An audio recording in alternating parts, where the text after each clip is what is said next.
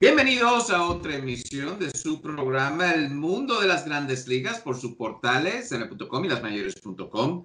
Como siempre, nuestro productor es Brett Kaplan, asistencia de MLBN. Aquí con ustedes, Kevin Cabral y un servidor Félix de Jesús con todo lo que está pasando en las Grandes Ligas. Se aproxima lo que son los campos de entrenamientos, también lo que está pasando en la Serie del Caribe 2021 que se juega en México y bueno, hay mucha emoción debido a que la temporada 2021 va a comenzar a tiempo, debido a que, bueno, Manfred, el comisionado, había mandado entonces a la asociación de jugadores un tema de jugar 154 juegos, pero bueno, la unión de jugadores dijo que no, y hay varios temas que hay que tocar ahí. También otros agentes libres han firmado en esta semana. Pero sin más preámbulo, vamos a darle la bienvenida a Kevin Cabral. ¿Qué tal, Kevin?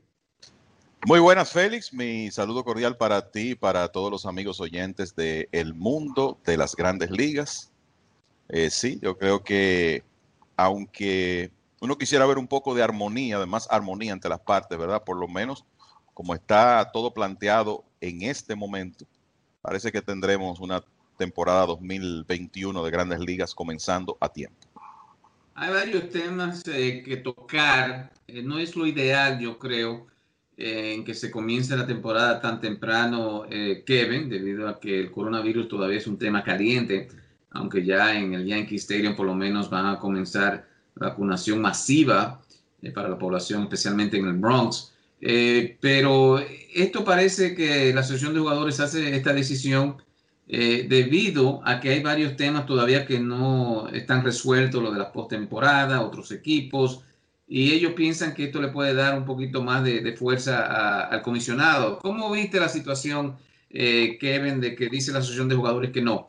Vamos a comenzar a tiempo y vamos a evitar lo que es la temporada de 154 juegos. Mira, yo creo que lo más preocupante de esto, Félix, primero déjame decirte que estoy de acuerdo contigo. A mí me parece que la propuesta de una temporada de 154 partidos con un inicio de entrenamientos demorado hasta el 22 de marzo, que era lo que incluía la propuesta, y el inicio de temporada el 28 de abril, me parece que era una propuesta muy lógica de, de los dueños, considerando la situación del virus actualmente y el hecho de que, bueno, si tú básicamente retrasas el inicio de la temporada un mes, te ganas ese tiempo en lo que tiene que ver con vacunación. Pero yo creo que esto es un reflejo de lo mal que andan las relaciones en estos momentos entre dueños y jugadores. No hay forma de que se pongan de acuerdo. Pareciera que si los dueños proponen algo es como un asunto automático que los jugadores lo van a rechazar porque entienden que no están sacando la parte de ventaja que ellos consideran que deben tener. Hay que decir que el mercado ha estado difícil, hay alrededor de 100 agentes libres sin trabajo, Félix, otros que han firmado por unos montos por debajo de las expectativas, sobre todo cuando tú entras en el nivel medio de jugadores, ¿verdad? No necesariamente estrellas. Y creo que todo eso tiene que ver con esta decisión y lo que aparentemente tenemos ahora mismo es que la temporada, los entrenamientos van a comenzar en 2 semanas. Bueno, la parte positiva, van a comenzar a tiempo. ¿Hasta qué punto eso es lo más conveniente? No sé. A mí me parecía más conveniente retrasar el inicio de los entrenamientos. Y te puedo decir que viendo lo difícil que es para las partes ponerse de acuerdo y a veces inclusive ponerse de acuerdo con relación a lo que previamente ya se habían puesto de acuerdo. A mí me preocupa mucho lo que puede ocurrir en diciembre de este año y lo digo así porque hay un nuevo pacto colectivo que debe ser negociado para iniciar en la temporada de 2022 y uno ve una situación tan tirante de poca comunicación quizá entre dueños y jugadores que a veces uno piensa, bueno, un paro laboral luce inevitable y sería una pena que eso ocurra, sobre todo en este ambiente que se está viviendo. No, difícil la situación, Kevin, y claro, lo más importante es comenzar la temporada, sea a finales de abril o al comienzo, como ya está pautada, ya van a abrir los campos de entrenamientos Y hay varios cambios y uno de los más grandes esta semana fue Nolan Arenado, que pasa al equipo de los Cardenales de San Luis. Es correcto, Félix. Y yo te voy a decir la verdad, es un cambio que hace todo el sentido del mundo, pienso yo, para los Cardenales. Pero para mí lo que reciben los Rockies, o sea, el cambio desde el punto de vista de los Rockies, es en realidad difícil de entender, sobre todo cuando ellos van a ayudar a pagar parte del salario de Arenado, y te lo digo porque uno entiende que, bueno, si iban a tomar esta decisión, pues por lo menos debieron recibir más por él. Y lamentablemente para los Rockies no es lo que ha ocurrido aquí. Pero vamos primero al lado de los Cardenales. Este es un equipo que estaba muy necesitado de un jugador como Nolan Arenado por muchas razones. Lo primero es que los Cardenales habían clasificado a los playoffs en los últimos 2 años, pero lo habían hecho teniendo problemas para generar ofensiva. De hecho, si tú revisas en las últimas 2 postemporadas, carreras anotadas por partido, y resulta que tanto en 2019 como 2020, los Cardenales fueron los últimos entre los equipos clasificados a los playoffs en ese departamento. O sea que estaba claro que ellos tenían que fortalecer su ofensiva. Más importante que eso, esta es una franquicia que es de las más relevantes ganadoras del béisbol. Necesitaban lo que en el mundo del deporte, del espectáculo, se llama star power. Un jugador estrella, atractivo, que pueda motivar una fanaticada. Y me parece que Arenado es un jugador que en ese aspecto encaja perfectamente. Es uno de los mejores antesalistas defensivos que yo he visto, y un equipo que es de antemano sólido en ese aspecto. Yo creo que se hace más fuerte en prevención de carreras, porque tú te pones a pensar, Yadier Molina no ha firmado todavía, pero para mí es un hecho que va a regresar con los Cardenales. Tú tienes a Molina en la receptoría, a Goldschmidt, Paul Goldschmidt, ganador de Guante de Oro, y Arenado en las esquinas del cuadro interior, un sólido torpedero como Paul DeJong. Cuando Harrison Bader está jugando, uno de los mejores jardineros centrales del momento, en realidad es un equipo defensivo premium. Y entre Molina, Arenado y Goldschmidt suman unos 20 Guantes de Oro. O sea que estos equipos de los Cardenales, que se caracterizan por prevención de carreras, dominar los fundamentos, me parece que mejoran su picheo tremendamente con esa adquisición de Arenado, porque sencillamente hay más batazos que van a ser convertidos en outs cuando tú tienes uno de los mejores antesalistas defensivos de cualquier época. Un hombre que ha ganado Guantes de Oro en sus 8 temporadas de Grandes Ligas. Pero además, tú estás colocando un bate en el medio de esa alineación que era muy necesario. Vamos a ver los números de Arenado deprimirse, porque va a salir de ese entorno ideal ofensivo de Colorado, pero yo creo que él va a seguir siendo un jugador altamente productivo. Formará un excelente one-two con Goldschmidt. O sea que para los Cardenales, ciertamente están amarrándose por bastante tiempo a un jugador que, para los fines de ellos, cuando tú haces el cálculo de lo que está pasando, los 50 millones que están pasando los Rockies a los Cardenales, Arenado le va a costar alrededor de 23 millones por temporada hasta 2027 inclusive, siempre y cuando Arenado no ejerza unas opciones que tiene, unos opt-outs, como se le dicen, unas cláusulas de escape. No creo que eso ocurra, primero porque estamos hablando de un hombre que tiene salarios de 35 millones de dólares por temporada. No creo que él vaya a conseguir otro contrato de esas dimensiones. Además, hemos visto muchos ejemplos de jugadores que llegan a San Luis, se enamoran del ambiente de béisbol y se quedan. Mark McGwire, Matt Holliday, más recientemente Goldschmidt, y no dudo que con Arenado va a ocurrir lo mismo. Entonces, con eso te quiero decir que puede que en los últimos años quizás ya la producción no sea la misma, pero en lo inmediato están adquiriendo uno de los mejores 10 jugadores del negocio, desde mi punto de vista, por un paquete de prospectos donde el único que tú puedes decir que es un prospecto top 10 es un jugador dominicano que se llama Eleuris Montero, también antesalista, que fue jugador más valioso de la Liga Medio Oeste Clase A en 2018. Recuerdo que en esa época, para el sorteo de novatos de la Liga Dominicana, le dimos mucho seguimiento, sobre todo porque fue firmado por el hoy gerente de las Águilas, Ángelo Valles. finalmente no pudimos tomarlo, pero es un jugador que aunque tuvo una temporada pobre en 2019 por lesiones, tiene un techo de ser quizá un buen bateador de grandes ligas. También en ese cambio está involucrado Matías Gil, el hijo de Benji Gil, antiguo jugador de grandes ligas, actual manager de México en la Serie del Caribe, que no es un jugador de enormes herramientas, pero que puede tener una carrera de grandes ligas.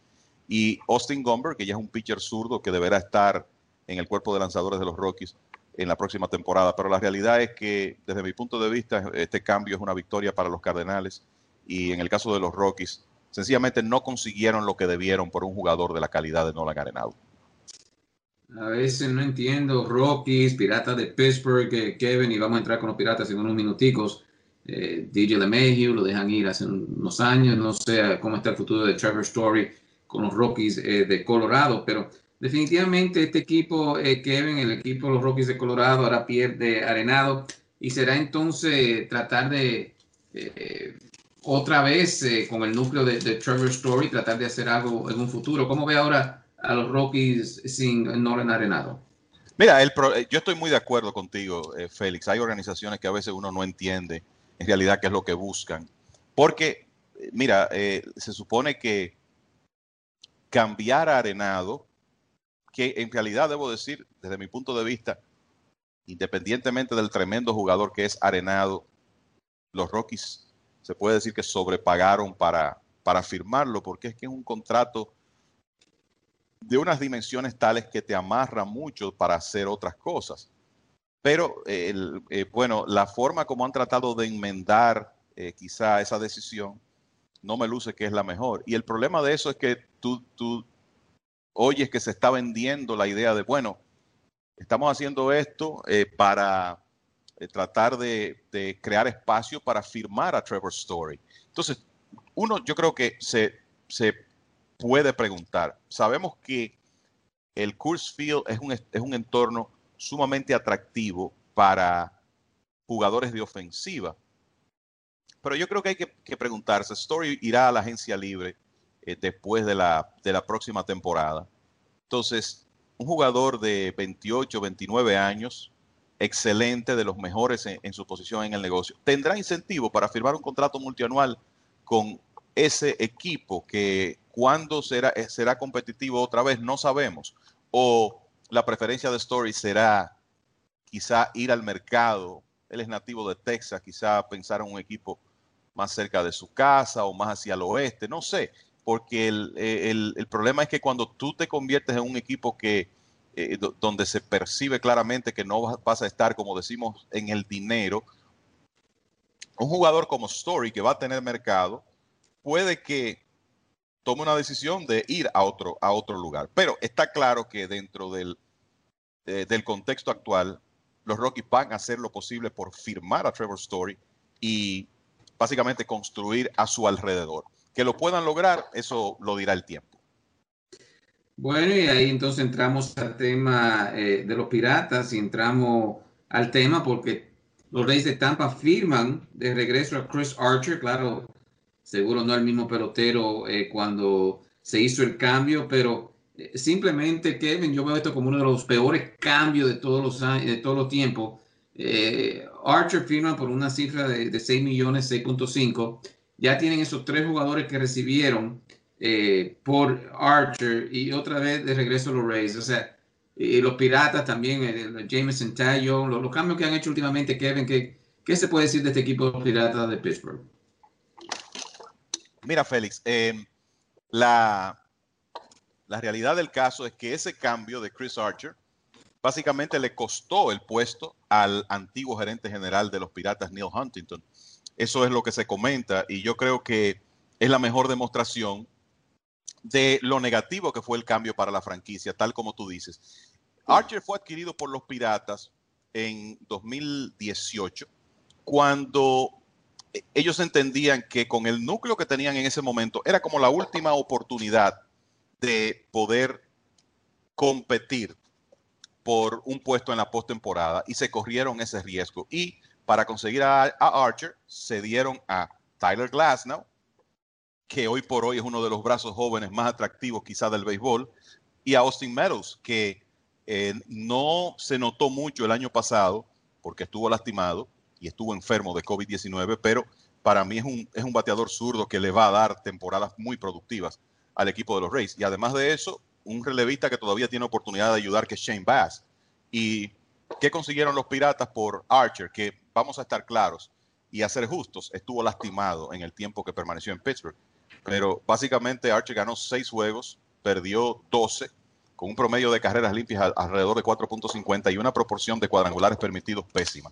O sea que la realidad es que fue un cambio terrible para el equipo de los Piratas, tomando en cuenta el material joven que se dieron, y en un momento donde ya los números de Chris Archer en Tampa incluso comenzaban a mostrar deterioro.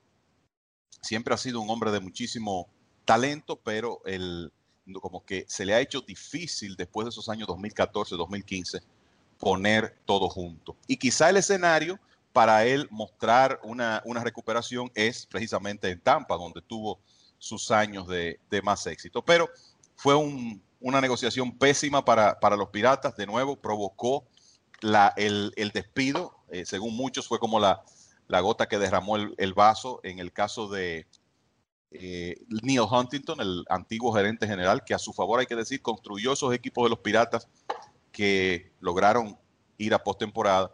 Ahora tendremos que ver la situación de Taillon. Yo creo que es un cambio desde el punto de vista de los Piratas diferente, porque la realidad es que le están entregando a los Yankees un lanzador que sí tiene mucho talento, pero con 2 cirugías Tommy John en su haber, y quizá los Piratas pensaron, bueno, antes de nosotros, de que esta bomba de tiempo nos explote en las manos, si lo podemos negociar y conseguir material joven por él, sobre todo un equipo que está pensando en reconstruir, quizá es lo mejor que podemos hacer.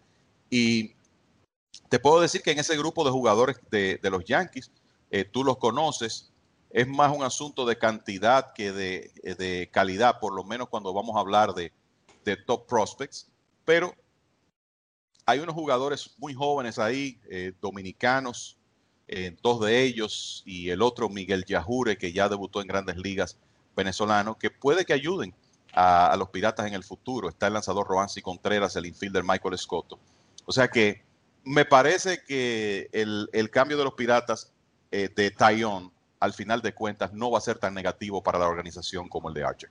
Bueno, esperamos que sí, que los Piratas por lo menos recuperen algo. Miguel Yajuri sí, yo creo que sí va a dar la talla, sea como medio relevo, tal vez como quinto abridor. Vamos a esperar que los Piratas reciban buenas noticias. Los Mets han estado en las noticias los últimos, diría las últimas 2 semanas, primero con el fracaso de Jared Porter, y aunque Mickey Callaway ya no está con la organización, Kevin, salen ahora otros temas, lo mismo que Porter, esta vez con Callaway.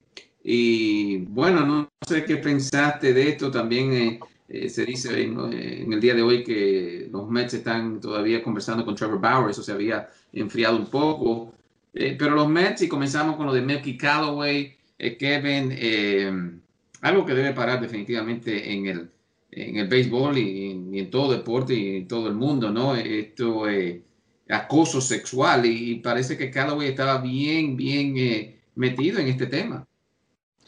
Esa es la impresión que da Félix, y te digo honestamente, esto es inaceptable, y en la época en que estamos viviendo en el mundo, creo que la carrera de Mickey Callaway terminó.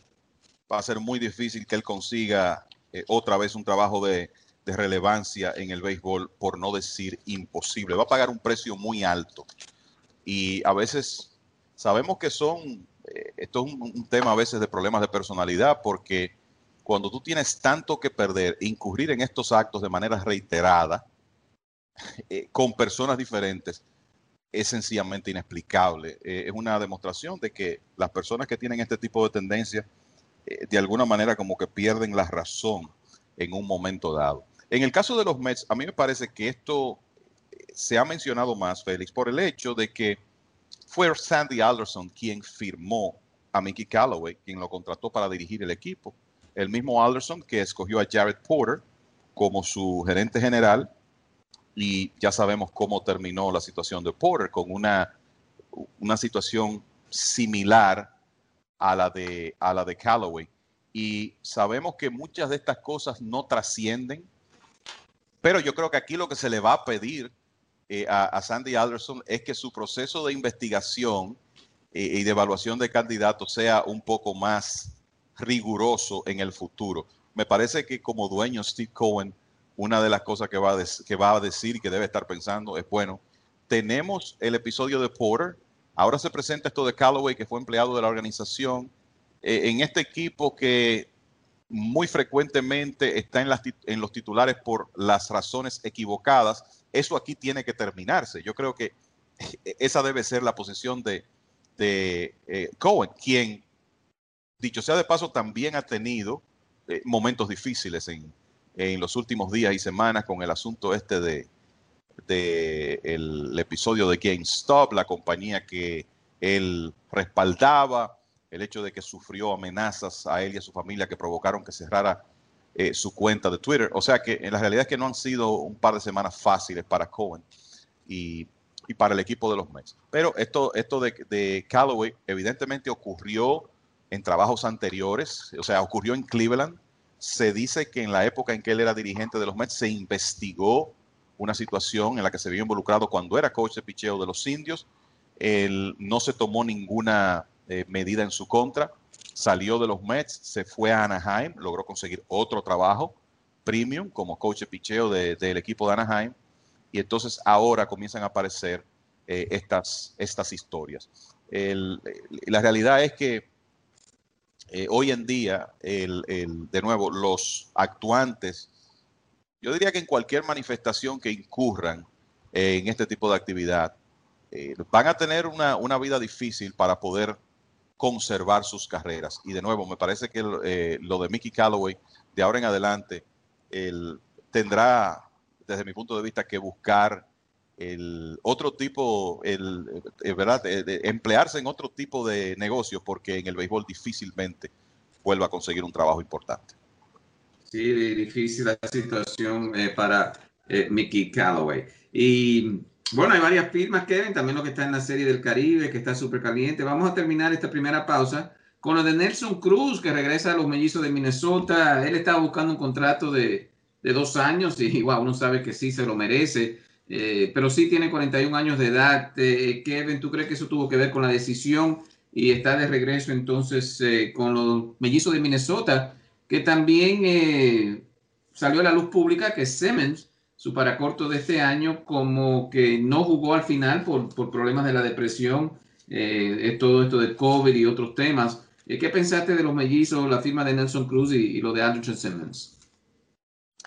Mira, Félix, hay jugadores de los que, en el caso de Cruz estaba, en el caso de Marcel Ozuna todavía en la agencia libre, que se han visto afectados por el hecho de que no se ha definido si habrá bateador designado o no en la Liga Nacional el año próximo. De repente, el, el conjunto de jugadores interesados en un Nelson Cruz o en un Ozuna aumentaría radicalmente si se establece que habrá bateador designado en la Liga Nacional. Eso ahora mismo es una interrogante para 2021. Me parece que para 2022, a más tardar, lo tendremos.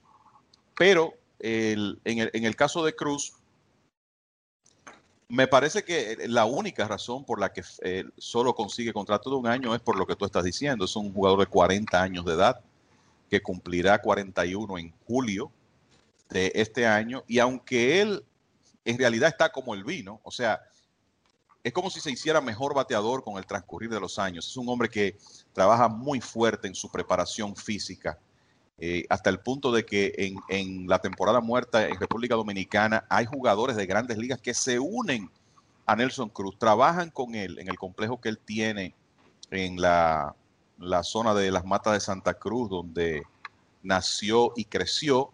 Ahí la realidad es que tiene una instalación con todas las de la ley, como se dice, para prepararse físicamente, y el hombre es un consagrado. Y eso, ese trabajo constante en su preparación física y en sus habilidades también, yo creo que se ve premiado con esa carrera que él ha tenido. Estamos hablando de un jugador que se estableció en Grandes Ligas con 27, 28 años de edad, tarde, y la próxima será su temporada número 17, y es porque ha logrado, en base a trabajo, tener esa longevidad. Y me parece que de ahora en adelante él tendrá que adaptarse a la realidad de jugar con contratos de un año, precisamente por el tema de su edad, pero mientras él siga poniendo los números que hemos visto en los últimos años, pues seguirá consiguiendo contratos de un año de, qué sé yo, entre 12 y 15 millones de dólares. En cuanto a Andrelton Simmons, tú sabes que el tema de la salud mental de los jugadores, eso otra vez es un tema que se ha manejado mucho en los últimos días por un trabajo interesantísimo que hizo el periodista de ESPN Jeff Passan, con relación a un jugador llamado Drew Robinson, que en un momento estuvo con Texas en Grandes Ligas. Su primer cuadrangular fue en Yankee Stadium.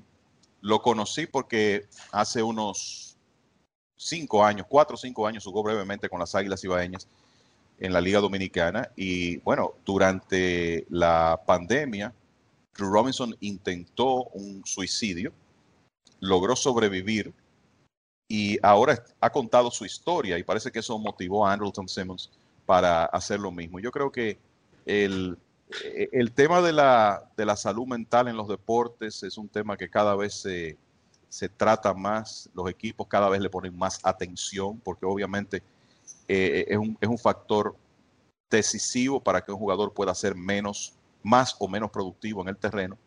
En el caso de Simmons, sorprende, ¿verdad? Porque nunca se había conocido esa situación con él.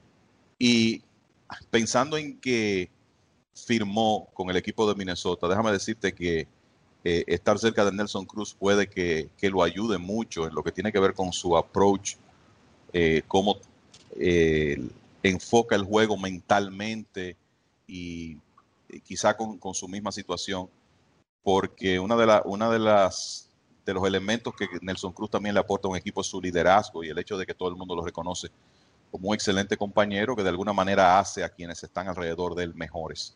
O sea que esperamos que Simmons pueda superar esa situación, porque es uno de los mejores torpederos defensivos que he visto, con 4 guantes de oro en su haber y un jugador todavía joven. Bueno, al regreso tenemos otros jugadores que han firmado, también lo que está pasando en la Serie del Caribe, pero vamos a tomar una pequeña pausa, Brady, y ya regresamos con el mundo de las grandes ligas. Rompártelo, vive ahora, disfruta el momento. Rompártelo,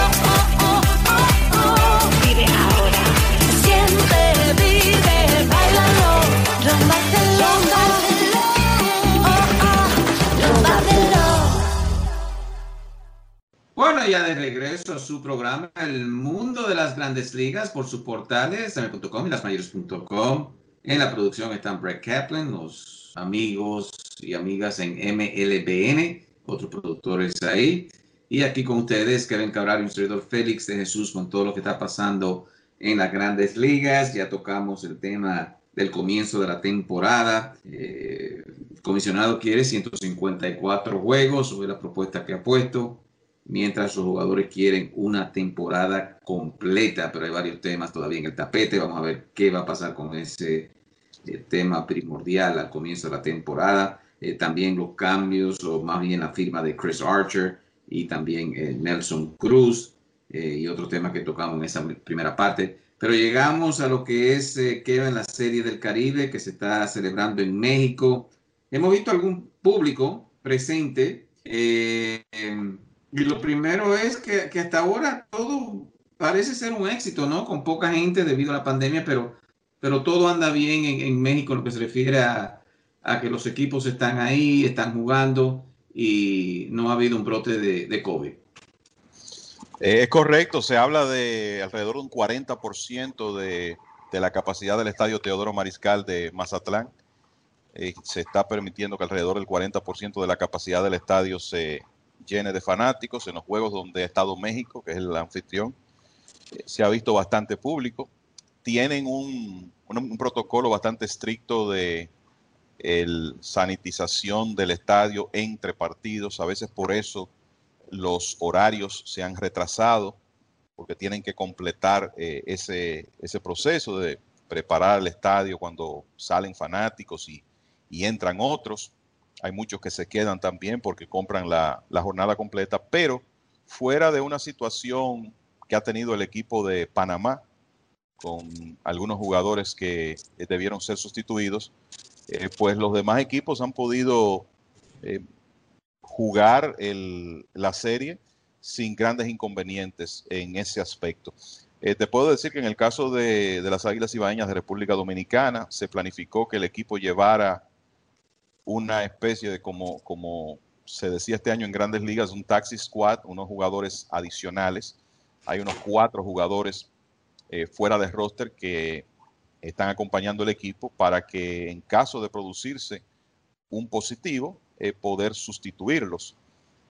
Fuera de eso, los organizadores del evento también establecieron un pool de jugadores mexicanos y un par de ellos han sido utilizados por el equipo de Panamá. Pero fuera de eso, yo te diría que el torneo, como siempre en México, ha sido exitoso. La realidad es que en términos de afluencia de público y de mercadeo del evento, México ha probado ser la mejor sede de la Confederación en los últimos años. Para mí será interesante el día que el evento pueda llevarse a Colombia, donde en esa área de Barranquilla, Cartagena, hay muchos aficionados del béisbol. Yo creo que sería también una novedad la Serie del Caribe, y tienen un buen estadio, por lo menos uno, que es el Edgar Rentería, para montar el evento, y estoy seguro que eso va a ocurrir en el futuro de la Serie del Caribe. Pero lo cierto es que hasta ahora todo bien con la Serie del Caribe, y ya entonces hoy se está jugando el último día de la ronda de clasificación, y tendremos las semifinales mañana y la final el sábado. Bueno, y ahora lo que son temas en el terreno del juego. Bueno, en el papel el equipo dominicano se veía como el favorito, Kevin, y lo ha demostrado, ¿no? Y a veces estos juegos, aunque el equipo sí ha permitido carreras en el 9º episodio, que, bueno, le puede costar a algunos equipos poder entrar a lo que es la semifinal en esta serie. Ha dominado definitivamente República Dominicana, y jugadores como Lagares y otros se han destacado. Sí, mira, me pongo a pensar hacia atrás, a hacer memoria. Recuerdo esos equipos dominicanos de principios de este siglo XXI, ¿verdad? Por ejemplo, el equipo de las Águilas que ganó en Puerto Rico en 2003, que tenía a Miguel Tejada, David Ortiz, Tony Batista y otros jugadores, Luis Polonia. Los mismos Tigres del Licey de 2004, las Águilas de 2007. Y yo creo que hay que remontarse a esa época para pensar en equipos comparables con el que se estructuró este año.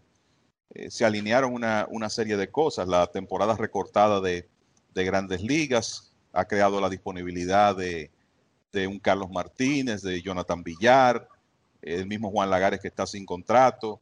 La situación de la suspensión de Robinson Cano abre las puertas para que él vaya a representar el país, y la verdad es que es un tremendo equipo, y yo creo uno puede enfocarse mucho en la ofensiva del equipo dominicano por los nombres como quizá el elemento más importante, pero tenemos que hablar de ese picheo. O sea, los abridores de República Dominicana tienen una efectividad colectiva de 0.39 en sus primeros 4 partidos. Todos han lanzado de manera excelente, los 4, Carlos Martínez, César Valdés, Joe Van Meter y Andy Otero. O sea que la prevención de carreras también ha estado muy bien.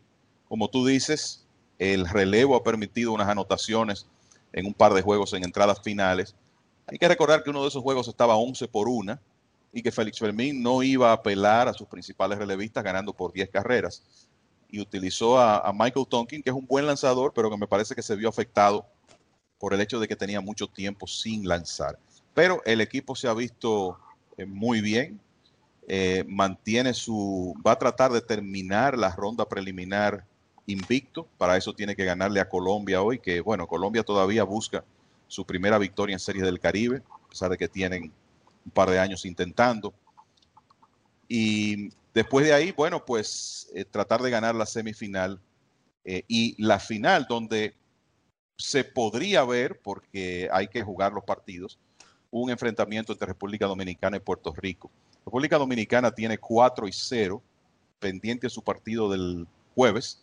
Ya Puerto Rico terminó la ronda de clasificación con 4-1. Perdió frente a República Dominicana el día inaugural y ha ganado 4 partidos en forma consecutiva. Tienen a Yadier Molina. Y aunque no tienen el talento que reúne el equipo dominicano, han jugado muy buen béisbol. O sea que la realidad es que va a ser muy interesante si esos equipos que forman la gran rivalidad de Series del Caribe se enfrentan en la final. Pero cada uno de ellos tiene que hacer su trabajo, porque este es un evento donde, bueno, tú puedes dominar la ronda de clasificación, pero si pierdes en la semifinal, te vas a casa y te vas sin nada. Entonces, mañana esos equipos que han jugado bien en la ronda de clasificación tienen que comenzar de nuevo, hacer su trabajo en la semifinal y buscar la clasificación para el juego final. En lo que se refiere al equipo dominicano, Kevin, claro, tú estás mucho más cerca a ellos, para evitar, ¿no? Que se vea una sorpresa, ¿no? Que un lanzador pueda dominar así. Ya tiene la rotación específica, la que va a usar Félix Fermín para especialmente 2 juegos que cualquiera puede ganar, sea semifinal o la final. Claro, en el último partido de la ronda de clasificación hoy tirará Yuneski Maya contra Colombia. Para la semifinal, Carlos Martínez, lanzador de Grandes Ligas de los Cardenales de San Luis, que le ganó a Puerto Rico tirando 5 2/3 de entrada de una carrera el pasado domingo, el día inaugural. Martínez tirará la semifinal y si el equipo clasifica, César Valdés, que ha sido un lanzador dominante en la Liga Dominicana y que tiró 6-0 en su primera salida, pues Valdés tendrá la pelota en un eventual juego final. O sea que en ese sentido el equipo dominicano está muy bien resguardado. Bueno, también otros jugadores han firmado esta semana. Interesante, Colton Wong fue dejado libre por los Cardenales, pero ya tiene otro equipo en la misma división que los Cardenales. Estamos hablando de los Cerveceros de Milwaukee. ¿Qué pensaste de Milwaukee firmar a Colton Wong y están recibiendo un buen jugador aquí a bajo precio el equipo de Milwaukee? Sí, $18 millones por 2 años por un intermedista que ha ganado guante de oro. Me parece que es un buen negocio para el equipo de los Cerveceros. Hay que pensar que los Cardenales tenían ya otras opciones para esa posición y había una opción, valga la redundancia, en el contrato de Wong que era bastante elevada, unos $12.5 millones y por eso los Cardenales decidieron no tomar esa opción. Se queda en la misma división, Colton Wong. El equipo de los Cerveceros yo creo que mejora su defensa alrededor de la línea central con él. Pueden mover a Keston Hiura, que es un jugador, el intermedista titular el año pasado de los Cerveceros, pero que no es defensivamente tan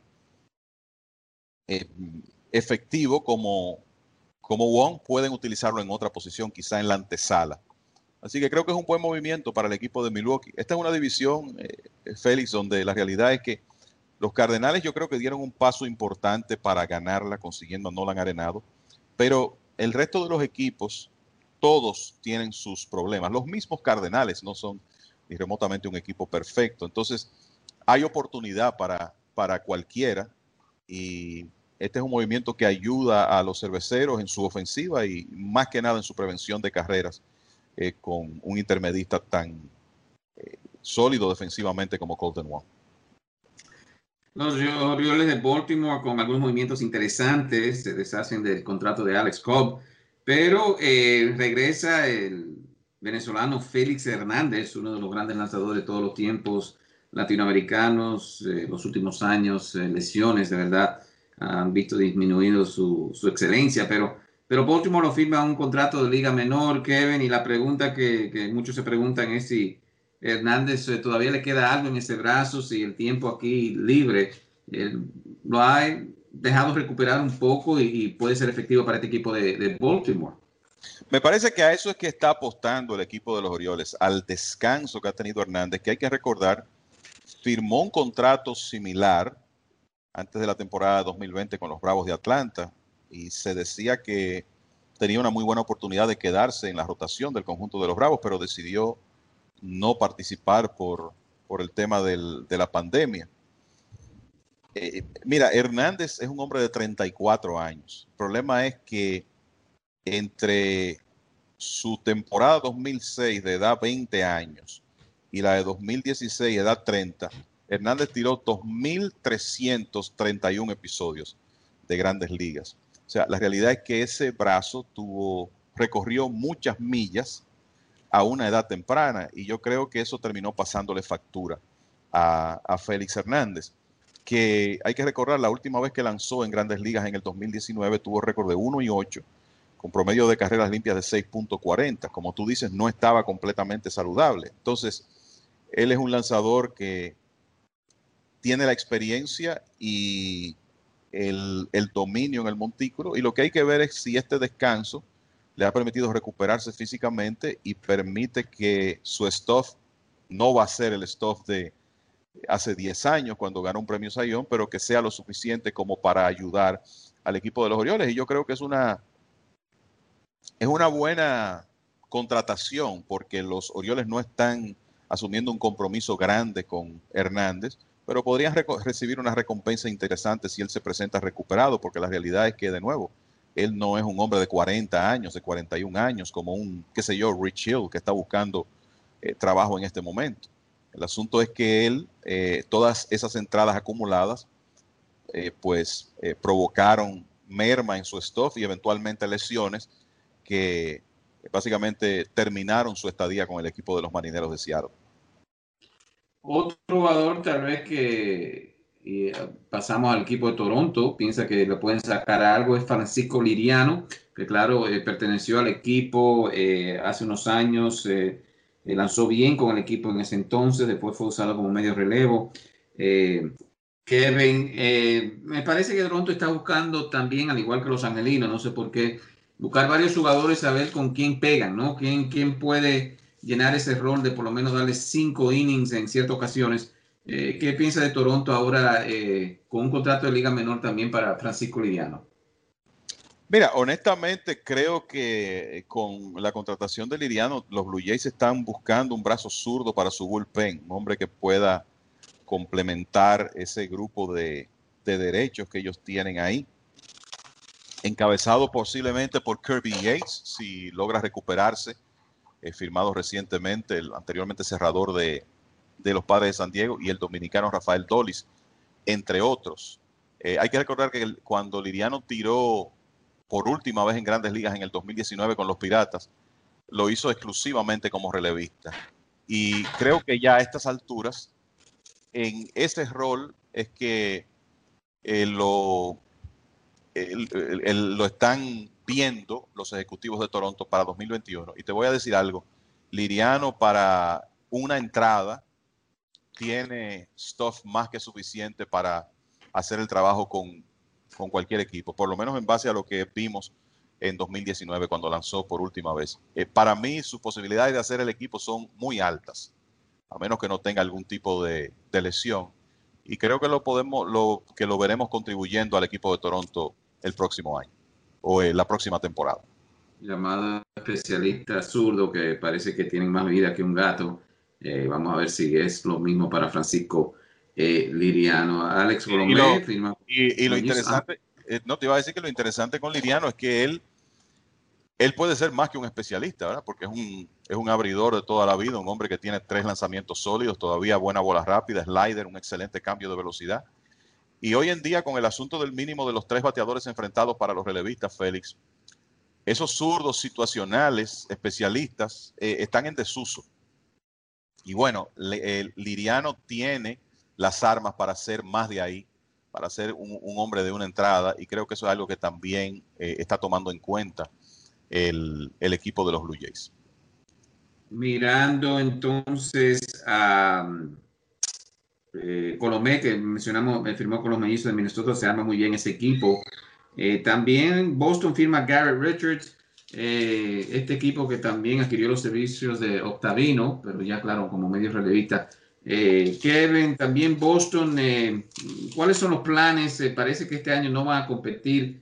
¿Cómo ve el equipo de Boston y ahora la contratación de Richards? Mira, yo no, la verdad que es difícil uno proyectar a Garrett Richards con todos los problemas de lesiones que ha tenido como un lanzador que puede tomar la pelota cada 5 días en una temporada de 162 partidos. O sea, Richards desde 2016, eso estamos hablando de 5 años, desde 2016 ha tirado 198 entradas de Grandes Ligas, eso es un promedio de 40 entradas por temporada, incluyendo 51 el año pasado con San Diego. Entonces, me parece que a Richards lo podríamos ver ahí en un rol de abridor ocasional, pero también un brazo de bullpen que podría ayudar. Es lo que uno anticipa. Los Medias Rojas han hecho algunos movimientos para fortalecer su picheo abridor, pero la verdad es que por lo menos como están ahora, luce difícil que puedan competir con Yankees, Tampa, incluso con el mismo equipo de los Blue Jays de Toronto. Hay que recordar que ellos van a recibir a Chris Sale de regreso, que Eduardo Rodríguez también debe regresar. Y cuando tú piensas, cuando Sale esté ya disponible a mediados de temporada, bueno, una rotación con él, Eduardo Rodríguez, Martín Pérez, Nathan Eovaldi, quizás Richards, es una rotación mucho más representativa que lo que ellos exhibieron el año pasado, cuando ese picheo fue un desastre. Pero muchas cosas tendrían que cambiar para ellos competir con esos otros equipos en una división tan fuerte. Y en cuanto a lo de Alex Colomé, yo creo que sobre todo al precio que los mellizos van a pagar, creo que es una muy buena contratación. Colomé salvó 30 juegos con los Medias Blancas en 2019 y en la temporada pasada permitió 2 carreras en 22 innings y un tercio, 0.81 de promedio de carreras limpias, 12 salvamentos. Creo que es mejor que cualquier opción interna que tiene el equipo de Minnesota para cerrar, incluyendo a Taylor Rogers, que fue el cerrador el año pasado. Así que esperemos ver a Colomé cerrando en el equipo de Minnesota y creo que para ese equipo es una muy buena adquisición. Bueno, en lo que se refiere al equipo de Boston también, tal vez dimos una noticia la semana pasada, un buen comienzo entonces firmando a Kiki Hernández, eh, ya que oficialmente se retira Dustin Pedroia, Kevin, y uno ya sabía que esto venía, ¿no? Por ahí debido a que la rodilla nunca ha quedado igual después que se deslizó hace unos años Manny Machado, ese fue el comienzo de los problemas de Dustin Pedroia. Pero, ¿qué podemos decir de Pedroia? Un gran jugador para Boston, a la estatura que tenía, hizo grandes cosas para Boston. ¿Qué piensa del retiro ya al final de Dustin Pedroia? Bueno, como tú dices, esto se veía venir. Yo creo que Pedroia, por la clase de competidor que siempre fue y por el compromiso contractual que tenía con el equipo de Boston, que inclusive corría hasta 2021, él iba a hacer todos los intentos de regresar. Pero fueron 6 operaciones en total en sus rodillas. Ya lo de cuando se presentó la jugada con Machado, él arrastraba problemas y eso fue ya como el golpe de gracia, ¿verdad? La última lesión de la que no pudo recuperarse, hizo intentos en 2018 y 2019, sencillamente no estaba en condiciones. Y llegó un momento que leí que lo de Pedroia era tratar de lograr que esa rodilla pudiera funcionarle para hacer una vida normal. O sea, era obvio que ya continuar jugando béisbol era un sueño que iba a ser difícil de cumplir.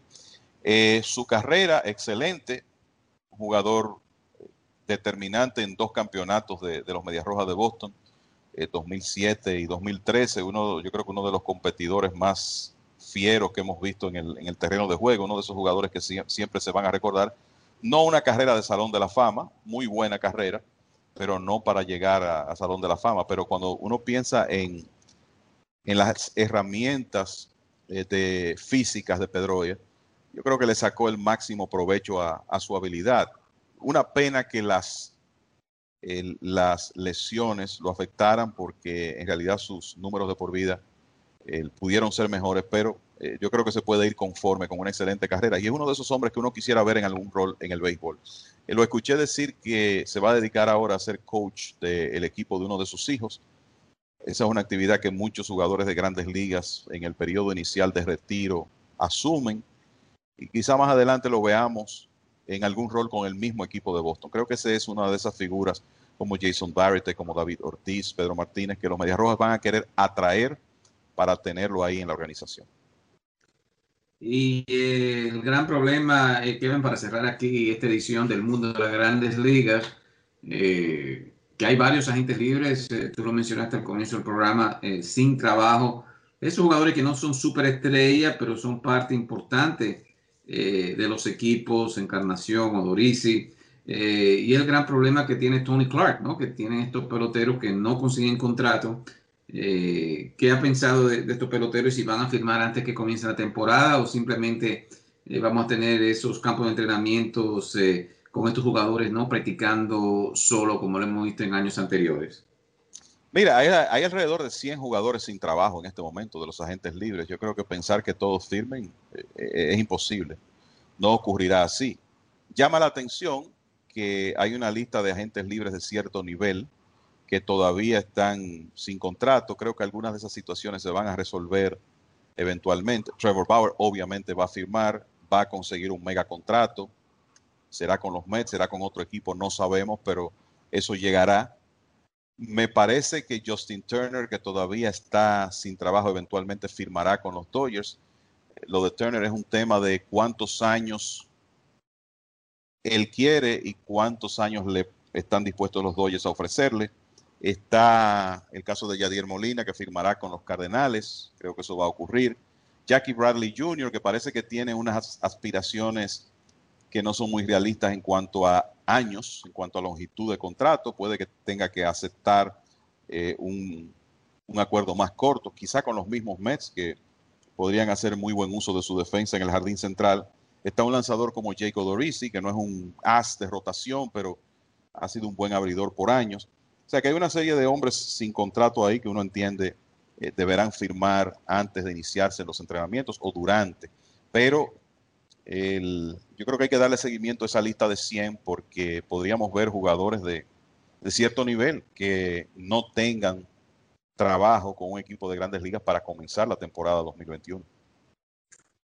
Bueno, Kevin, se agota el tiempo. ¿Algunos comentarios finales? Bueno, creo que hemos cubierto bastante. Esperar el tema de la evolución de la temporada de Grandes Ligas, si los entrenamientos en realidad iniciarán a tiempo o si se demorarán las cosas más adelante. Y entonces, por lo menos en Latinoamérica, yo creo que todos estamos muy pendientes de estos 2-3 últimos días de actividad de la Serie del Caribe. Y en el caso de República Dominicana, que es donde estoy, pues esperando que el país pueda conseguir su corona número 21 en este tipo de clásicos. Va a ser bastante interesante. Bueno, ha sido un placer trabajar para ustedes de parte de la producción Brett Kaplan y las personas que trabajan en MLBN. Aquí Félix de Jesús y Kevin Cabral le decimos que sigan en sintonía con lasmayores.com y mlb.com y nosotros estaremos con ustedes la próxima semana. Romperte